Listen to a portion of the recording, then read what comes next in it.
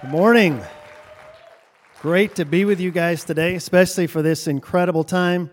Just want to say thank you to North Central University that you care for the lost, that you put first the kingdom of God, and it is just awesome to see you guys excited, ready to do something for God. So I want to read this morning. I want to apologize in advance to my interpreter because I speak Georgian and have a bad accent, and I speak really fast. So I apologize in advance. I don't know how to sign that to you, but I apologize in advance. Thank you for your service. Genesis chapter 4, I'm going to begin reading in verse 2. Into the verse, just a little bit of verse 2. Now Abel kept flocks, and Cain worked the soil. In the course of time, Cain brought some of the fruits of the soil as an offering to the Lord, and Abel also brought an offering, fat portions from some of the firstborn of the flock. The Lord looked with favor on Abel and his offering, but on Cain and his offering he did not look with favor, so Cain was very angry and his face was downcast. Now, don't take from this that God doesn't like vegans or vegetarians. It wasn't that, Abel had meat and God likes to eat meat better than vegetables. At this point, there was no law that said what you're supposed to bring. So all we can determine from this is it was an attitude of the heart. That there was a way in which Abel brought his offering that said, God, I love you and I honor you for who you are. And there was a way in which Cain brought his offering that was more a flippant manner in which he brought his offering. And so it wasn't that God didn't like the vegetables or the grain. It was an attitude of the heart. And Cain was very angry and his face was downcast. Verse 6, then the Lord said to Cain, why are you angry? Why is your face downcast? If you do what is right, will you not be accepted? But if you do not do what is right, sin is crouching at your door. It desires to have you, but you must rule over it. Verse 8, now Cain said to his brother Abel, let's go to the field. While they were in the field, Cain attacked his brother Abel and killed him. Then the Lord said to Cain, where is your brother Abel? I don't know, he replied. Am I my brother's keeper? Am I my brother's keeper? Over the last year, I've been asking myself that question a lot. A few months ago, some of you saw in Afghanistan, there's fighting, there's people literally so desperate for freedom, they're holding on to planes and falling to their death. There's desperation in a nation, and I have to ask myself, am I Afghanistan's keeper? Am I responsible? I mean, right now there are wars raging in Yemen. Lebanon is in the middle of civil war. Kashmir and Pakistan, India and Pakistan are still fighting over Kashmir. There's wars and rumors of wars all over the world, and I have to ask myself, am I my brother's keeper? When I see injustice in my own nation and I see people dying, I have to ask myself, am I my brother's keeper? Am I responsible for all this? What's my part in all of this? I can tell you in the beginning, nobody was asking this question. In the beginning, it says that God created man and woman in His image. And He created them to be with Him, to have relationship with Him.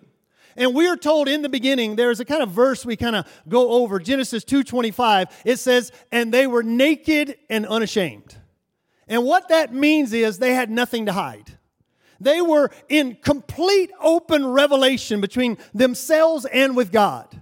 They weren't ashamed. They weren't distraught. There was no jealousy among them. There was no anger towards one another. They were in perfect relationship with God and one another. And then the first sin comes in. And what was the first sin? The first sin was this. It was a lie that was told to them. No, if you eat of the tree of good and evil, it's not that it's going to destroy you. You can be like God. You can be like God. You can be a God for yourself. You can live life by your own rules, by your own standards. You can do life your way. You really don't need God. I mean, you were created in His image. You have the DNA of God. What do you need Him for anymore? Go and live life on your own terms. And they bought into the lie.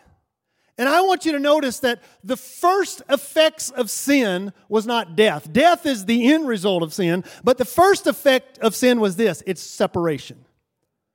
So it says that God comes down like He always did because God created us to have a relationship with us. And so God came down like He always did in the cool of the night, and He just walked with Adam and Eve and had relationship and fellowship with them. And as He came down that night, He comes down, and this is the first question of the Bible. Where are you? Now, how many of you know God doesn't ask questions because He needs answers?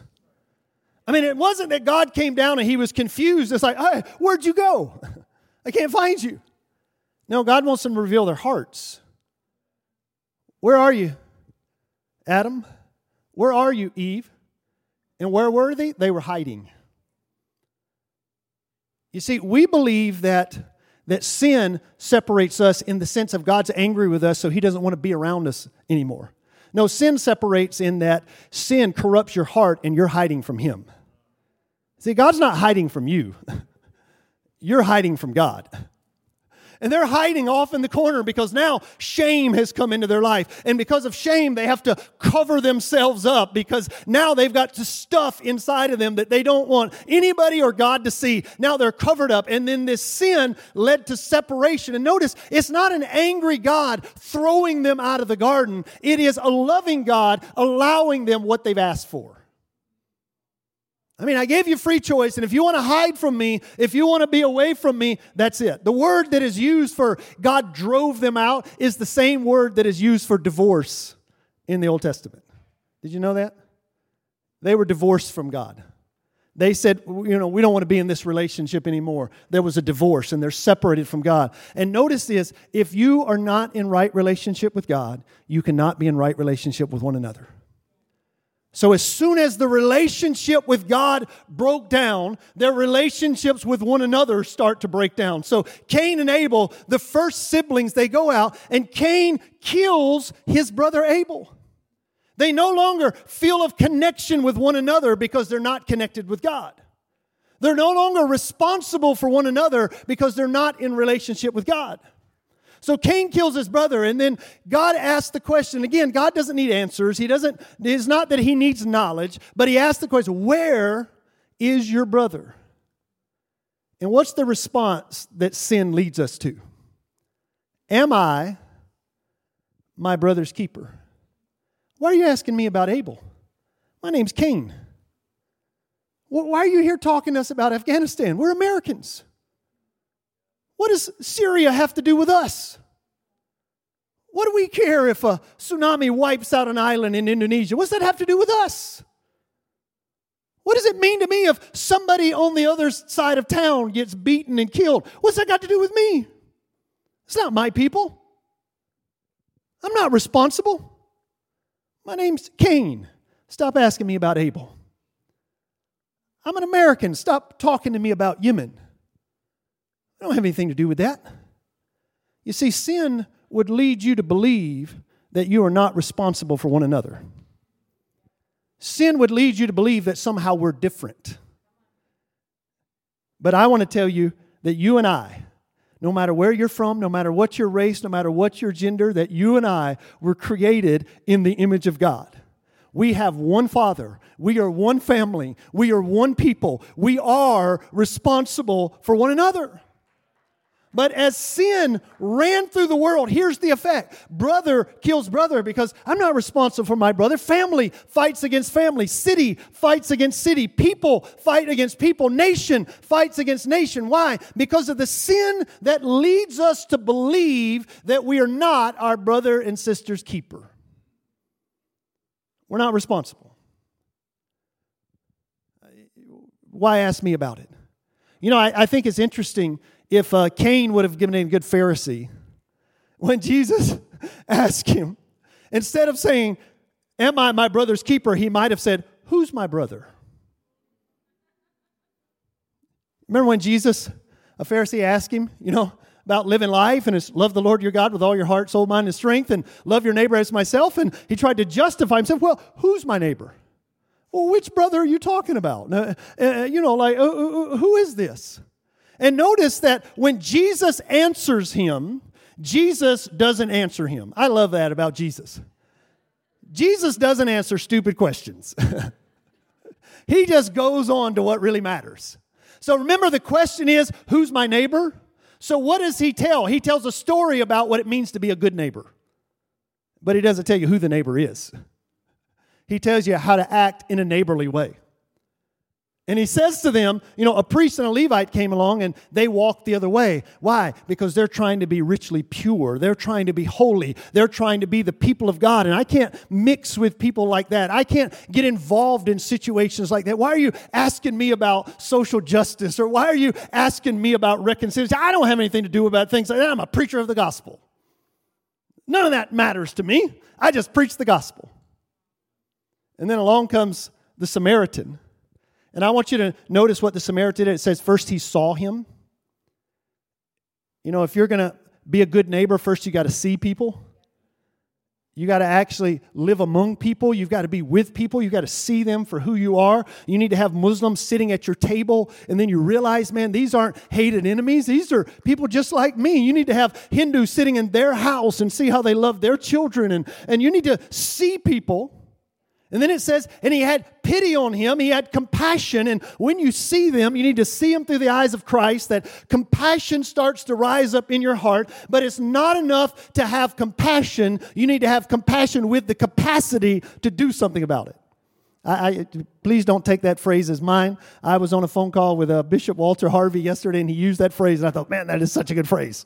Compassion with capacity. I got to have the capacity to do something about my compassion. And he had a donkey, and he said, I can do something about it. So he put him on the donkey. I have some bandages. I'm going to put some bandages on him. I have some oil and wine. It was non-alcoholic wine, and he poured the wine on him. And so then he took him in, and he pays for his stay. And so he took care of him. He was active. But then he was also committed, because he said, hey, if there's anything else he needs, I'm still here. I'm not done with it. I'm not just coming in when the needs are great. I'm not just coming in when the tsunami comes in and then we'll see and hope the rest of your life goes well. I'm with you to the end. I'm in this thing of commitment. I think if Jesus was in Minnesota today, Jesus is telling the story to shame them. To say, people like you who act all religious, you don't do anything. And this Samaritan who you consider a dog, an outcast, an outsider, he's the one that's acting neighborly. I think if Jesus was here in Minnesota today, he would have told the story of the good Somali. There was a pastor who came. And then the worship leader came. And then the good Somali came. He might even have really rocked your world and told the story of the good transgender. Wow.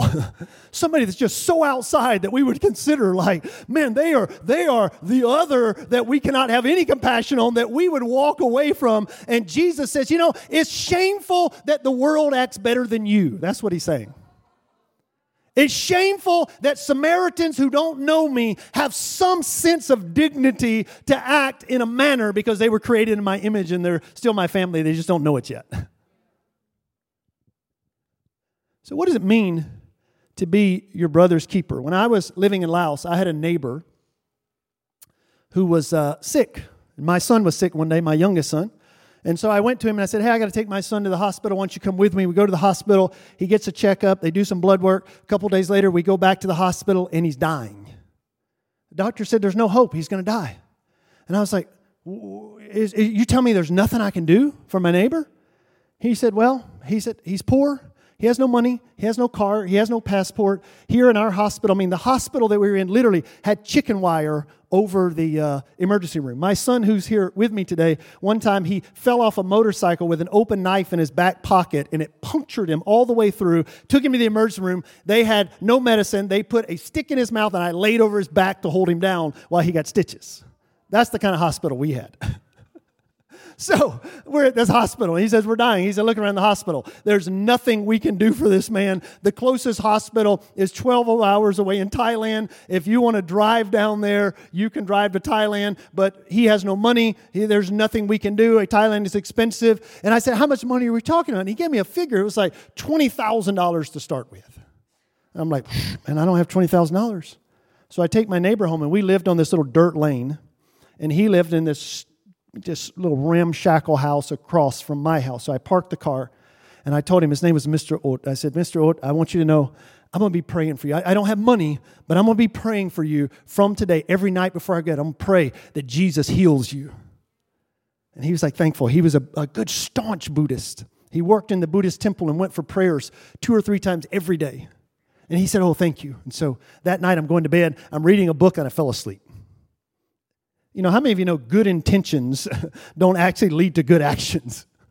I fell asleep, but then in about 30 minutes I woke up and said, oh, I promised my neighbor I would pray. And so I kneeled down. I thought, this one is really serious. I kneel down beside my bed and I start to pray. And I said, Lord, would you please heal my neighbor, Mr. Oat? In that moment, the Spirit of God, just still small voice, he spoke to me and said, what would you do if he was your father? And I went, oh, man, what would I do if he's my father? I thought, man, I couldn't in good conscience just let him die. I mean, if I had to take out a loan, if I had to max out my credit cards, if I got to sell something, I mean, I couldn't let I guess I'd do whatever I had to do, but because I couldn't live with myself if I let my father die. And then I just heard the still voice of the Spirit again say to me, whatever you do for your father, do it for him. He's your father now. So the next morning I get up and I go to his house and I said, Mr. Oat, I didn't treat you right yesterday. I didn't treat you like family. I said, we're family. I said, you've helped me, and so get ready. This week, we're going to Thailand. We're going to the hospital. We're going to figure this out. So the next day, we get in the car. We drive to Thailand. Me and one of my Lao friends, we drive him down to Thailand. We stay there for about a week. He starts on dialysis. His kidneys are failing. We come back, and they said, okay, he's going to have to come once a month, probably for the rest of his life. And so we start then once a month. We're down in Thailand, back and forth, 12 hours down, 12 hours back, spending 3 or 4 days at the hospital, maxing out all of my credit cards, borrowing money that I didn't have, selling things I didn't need anymore, just so and I'm still in debt today. But I can tell you, 12 years later, he's still alive. But greater than that, the day I was leaving, we lived 6 years in Laos. And at the end, I just knew it was time to leave, and we're getting ready to leave Laos. And I went to him the night before I left, and I said, listen, you know, our friend here who's been helping, he's going to keep going with you. I'll keep finding a way to pay for it. Don't ever stop because of payment. We're going to keep moving. We're going to do whatever we got to do. And he was very grateful. The next morning, we're getting in the car. My 3 sons and me and my wife were getting in the truck to go to the airport. We're leaving Laos. And one of the young kids from the village came and grabbed me and said, Mr. Oat wants to see you before you leave. So I run over to his house real quick. I'm like, man, I got to get to the airport. And I run in the house. And I said, is there anything I forgot? Anything I do? And he sat up in the bed. He said, one more thing before you leave. I want you to know, you're my son. Your family. And because of that, your God is my God. Pray with me. I want to serve Jesus. And his wife jumped out of the kitchen and said, you're my son too. And I want to follow Jesus too. And that day they gave their hearts to the Lord. And today they have a church that meets in their house. They're leading people to faith because of a simple idea to treat the world like family. To treat the world like family. Now, your first response may be, you just can't do that for everybody. My response to you is start with somebody. I mean, you might say, I can't change the whole world. Pick a part. Pick somewhere. People have often asked me, how did you know God called you to India? And the honest truth is, I'm not sure He did. I was in Bible school, and I had a professor who was a former missionary in India, and she told stories about India. And one day after class, I went up to her and I said, you're telling me there's a place with 1 billion people who've never heard the gospel and 500,000 villages that have no church? And she said, that's right. And I said, somebody needs to do something about it. And I said, I agree with you. We got to do something about it. And I said, well, how about me? She said, how about you? I said, send me. I'm ready to go. She said, I don't have any money. I said, introduce me to a missionary. David Grant, a missionary, was on campus that day, helped me buy a ticket, and I went to India, and I've been there ever since. Still waiting on my call. Maybe God will call me one day. Let me tell every one of you in here, how many of you want to know the call of God for your life? Man, you're just really seeking. You want to know what's God calling me to do. Raise your hand. Raise your hand. If you want to know what God's calling you to do, I'm going to help you right now. Go into all the world and preach the gospel to all people. Stop waiting around on a place. God's call over your life is not a place. It is not a vocation. The call of God over your life is to be with Him, to allow Him to transform you and to take that transformation to the ends of the earth. That's what God has called you to. So this is the brokenness of our world. But then along comes Jesus. How many of you can say, whew, I'm glad Jesus came? And the Bible says when Jesus came, He died. And I want you to see this imagery, that when He died, as He's on the cross, the very first thing Scripture tells us, when He died, it said the veil of the temple was torn from the top down to the bottom. That means God opened it. It wasn't from the bottom where we could get to it. It was from the top where no man could reach. And He opened a way for us to come back into the garden. Remember the garden? We were cut off from the garden. We were cut off from walking with God. And Jesus came to open the way and said, come back in. The garden is open again. Come back into my presence. Let's walk together again. Let's experience life again. Come into my presence again. Because before Jesus, it was only once a year, one man, the high priest, could walk into the presence of God. And now He said the door is open again. Jesus came to open the door back into relationship with God. And the powerful thing is that when I walk in right relationship with God, there should be something that happens in me transformative that causes me to walk in right relationship with others. And if your relationship with others is not right, I question your relationship with God. You see, Romans 8 lays out how to be in right relationship with God. Romans 9 through 15 tells you what that relationship looks like. How I act towards the government, how I act towards my neighbor, how I act towards people around me, hospitality and gentleness and generosity, things that flow out of a life that's been transformed by Christ. And I want you to see this.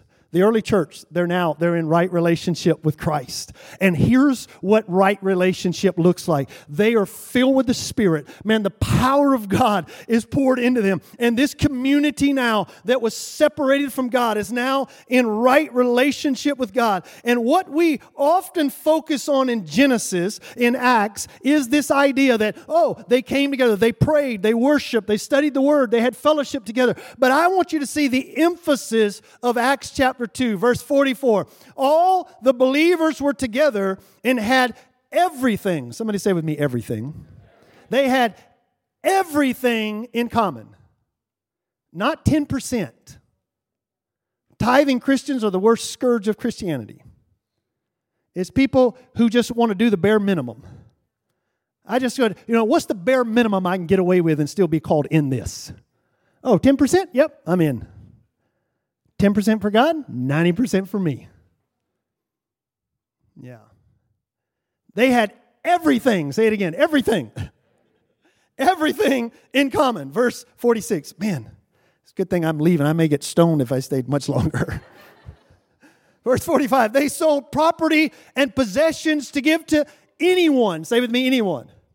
Anyone who had need, not people who are like us, not people who speak the same language, not just people who are my folks and my people, not just my nation, to anyone who had need. Acts chapter 4, they are filled with the Spirit again. Look at the emphasis. Acts chapter 4, verse 31. And they prayed, and the place where they were meeting was shaken. They were all filled with the Holy Spirit and spoke the word of God boldly. Verse 32. All the believers were in one heart and one mind. No one claimed that any of their possessions was their own, but they shared everything. Say with me, everything. They shared everything they had. With great powers, the apostles continued to testify to the resurrection of Lord Jesus. And listen to this. And God's grace was so powerfully at work in them and all that there was no needy persons among them. If you want to see the power of God's grace that's so powerful, it wasn't that people were raised from the dead. That's a powerful miracle. It wasn't that the blind eyes were open. That's a powerful miracle. But the grace of God was so powerfully at work among them that they started to live like this. I am my brother's keeper. And when you're in dorm rooms, you got to be careful. If you got a gallon of milk, you better put your name on it. Right? Yeah, if you got some crackers that are your special crackers that your mama sent you, if she send you a special loaf of bread, you better put your name on it, right? But when you live in a house, you can't put your name on the milk. It's ours, right? Belongs to the family. So in my house, nobody's allowed to have their special stuff. If it's in this house, it's ours. And we wear each other's shoes. We wear each other's clothes. We share the food. Because this is our house. It's not mine. It's ours. And all of a sudden, these people coming into the kingdom of God realize, I can't put my name on the milk carton anymore. Because I'm part of the kingdom of God. I'm part of the family. And the outflow of this, and I want you to hear me, it wasn't just that there wasn't needy people in the sense that there weren't hungry people, but there weren't people needing the gospel of Jesus Christ. They took the gospel to every nation they knew existed within the lifetime of the first church because they were committed to the idea, I am my brother's keeper. So the apostles went into North Africa. It wasn't their home. They went into North Africa. They went on the Silk Road. The apostle Thomas went all the way to India to preach the gospel to a people he did not know. Why? Because he believed, I am my brother's keeper. I'm responsible not just for Jerusalem, not just Judea, not just Samaria, but I am responsible to the very ends of the earth. It's my responsibility. I am my brother's keeper. I can't watch people dying without the gospel, without doing something about it. I can't watch somebody beaten to death without doing something about it. I can't watch somebody starving without doing something about it because I am my brother's keeper. I am responsible. There are still over 7,000 unreached people groups around this world today. 7,000. That's 41% of all the people groups on the planet are still unreached 2,000 years after Jesus said, go into all the world and preach the gospel. 2,000 years later, Asia Pacific is filled with them. Eurasia is filled with them. Africa is filled with them. Peoples who have yet to truly have the opportunity to know Jesus. How can this be? Because we're not our brother's keeper. Not responsible. It's not my neighborhood. It's not my people. Why are you asking me? But I want to tell you today, if you are a child of God, you are your brother's keeper. You are your sister's keeper. You are the keeper of Minneapolis, Minnesota. You are the keeper of America. You are the keepers of Syria and Lebanon. You are the keepers of Malaysia and Indonesia. That when God put us in the garden, He put us to rule and to reign, to keep the garden, to be responsible. Now He sends us back into the earth as the keepers to say, go, make disciples of all nations. You are responsible. So if you don't ever hear it again, you're going to hear it today. You are responsible for a lost and dying world. You are responsible. No matter your vocation, no matter where you live, you are responsible. You are called. You are anointed. You are set apart to do the work of the kingdom wherever you land in this world. To be your brother's keeper. Stand with me just a moment. Lift both your hands just in surrender. And then we're going to dismiss, and you can go or you can stay and pray if you have time. Jesus, Lord, we declare today, yes, I am my brother's keeper. And Lord, I think it'd be good if we could just start with one. So Lord, would you open my eyes to see this week someone beaten on the road, someone broken, someone hungry, someone thirsty, someone who's never heard. Would you help me see today? And Lord, I pray that compassion would rise up in our hearts to engage, to be involved, to share, to love, to be committed for the long haul, to walk with them in the journey of healing and life. Lord, let it start with one. So Lord, open our eyes to somebody this week. Somebody. Lord, open our eyes to a place this week, somewhere in the world that we can start to say, yeah, I'm going to take responsibility for that. I can't go everywhere, but I can go somewhere. I can't help everybody, but I can help somebody. So God, open our eyes this week. Speak and help us, Lord, to live with this ethic that, yes, we are responsible for one another. We are the family of God. We're responsible for everyone in this room, everyone in this neighborhood, in our community, and everyone in this world. You, the Lord, in whom all authority in heaven and earth has been given, is now tasking us to go into the world on your behalf. And so we say, yes, we are responsible. We are our brother's keeper. We will go in your anointing in Jesus' name. Amen.